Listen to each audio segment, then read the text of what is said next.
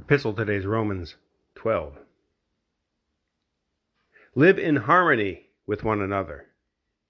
Do not be haughty. Means arrogant.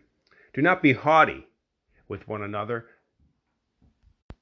but associate with the lowly.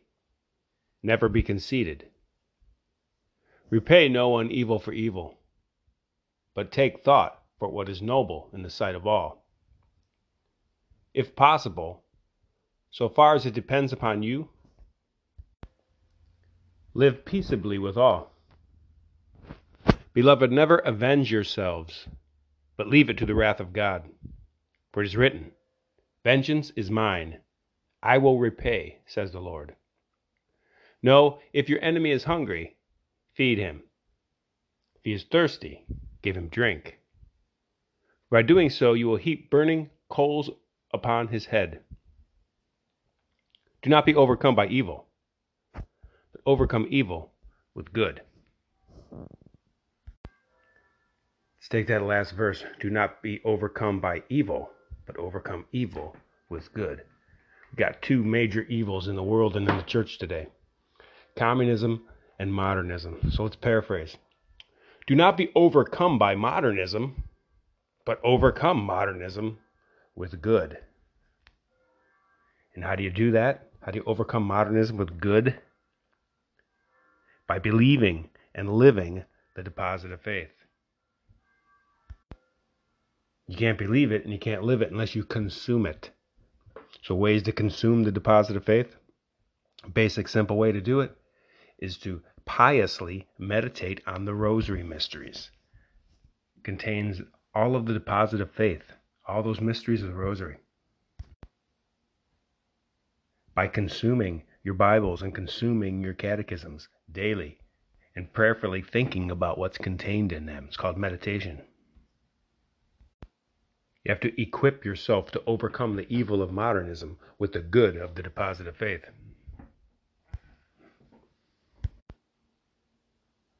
Gospel today is Matthew 8. When Jesus came down from the mountain, great crowds followed him. Jesus didn't embrace the great crowds until after the mountain, after coming down from the mountain. What was he doing on the mountain? He was intimately giving the deposit of faith to his apostles. We got to be on the mountain consuming intimately, prayerfully, the deposit of faith before we can come down and deal with the great crowds, the hordes and hordes of people that don't know Christ and his church. But first you got to spend the mountain time consuming the deposit of faith. Again, when Jesus came down from the mountain, great crowds followed him. Behold, a leopard came to him, knelt before him, saying, "Lord, if you will, you can make me clean." And he stretched out his hand and touched him, saying, "I will, be clean." And immediately the leprosy was cleansed. And Jesus said to him, "See that you say nothing to anyone, but go show yourself to the priest and offer the gift that Moses commanded for a proof to the people." You can see here the sacrament of confession. Somebody repents of their mortal sin, and they get with Jesus and repent. And what does he say to them? You're forgiven. Now go show yourself to the priest. Got to make a good sacramental confession to get out of mortal sin. That's how Jesus set it up. Gospel goes on. As he entered Capernaum, a centurion came toward him, begging him, saying, "Lord, my servant is lying paralyzed at home, in terrible distress." Jesus said to him, "I will come and heal him." But the centurion answered him, "Lord, I am not worthy to have you come under my roof, but only say the word, and my servant will be healed. For I am a man under authority, with soldiers under me. I say to one, 'Go,' and he goes. To another, 'Come,' and he comes. To my slave, 'Do this,' and he does it." When Jesus heard him, he marveled and said to those who followed him, "Truly, I say to you, not even in Israel have I found such faith. I tell you, many will come from east and west and sit at table with Abraham, Isaac, and Jacob in the kingdom of heaven. while the sons of the kingdom will be thrown out into utter darkness. There men will weep and gnash their teeth. And to the centurion, Jesus said, "Go, let it be done for you as you have believed." And the servant was healed at that very moment. Very frightening verse there. The sons of the kingdom will be thrown out into outer darkness. There men will weep and gnash their teeth. Sons of the kingdom. Baptized people can go to hell. Your baptism doesn't guarantee you're getting into heaven. It makes you an adopted child of God. You have a chance to get to heaven now.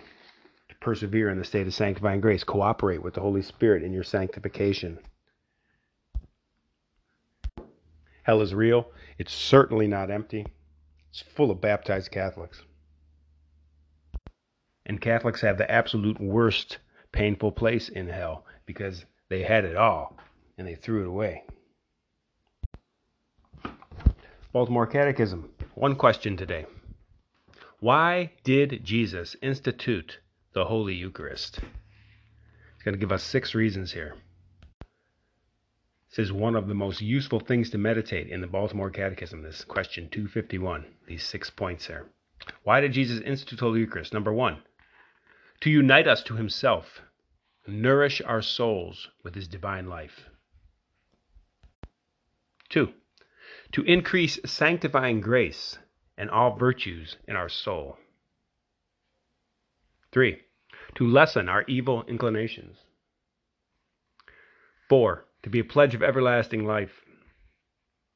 5, to fit our bodies for a glorious resurrection.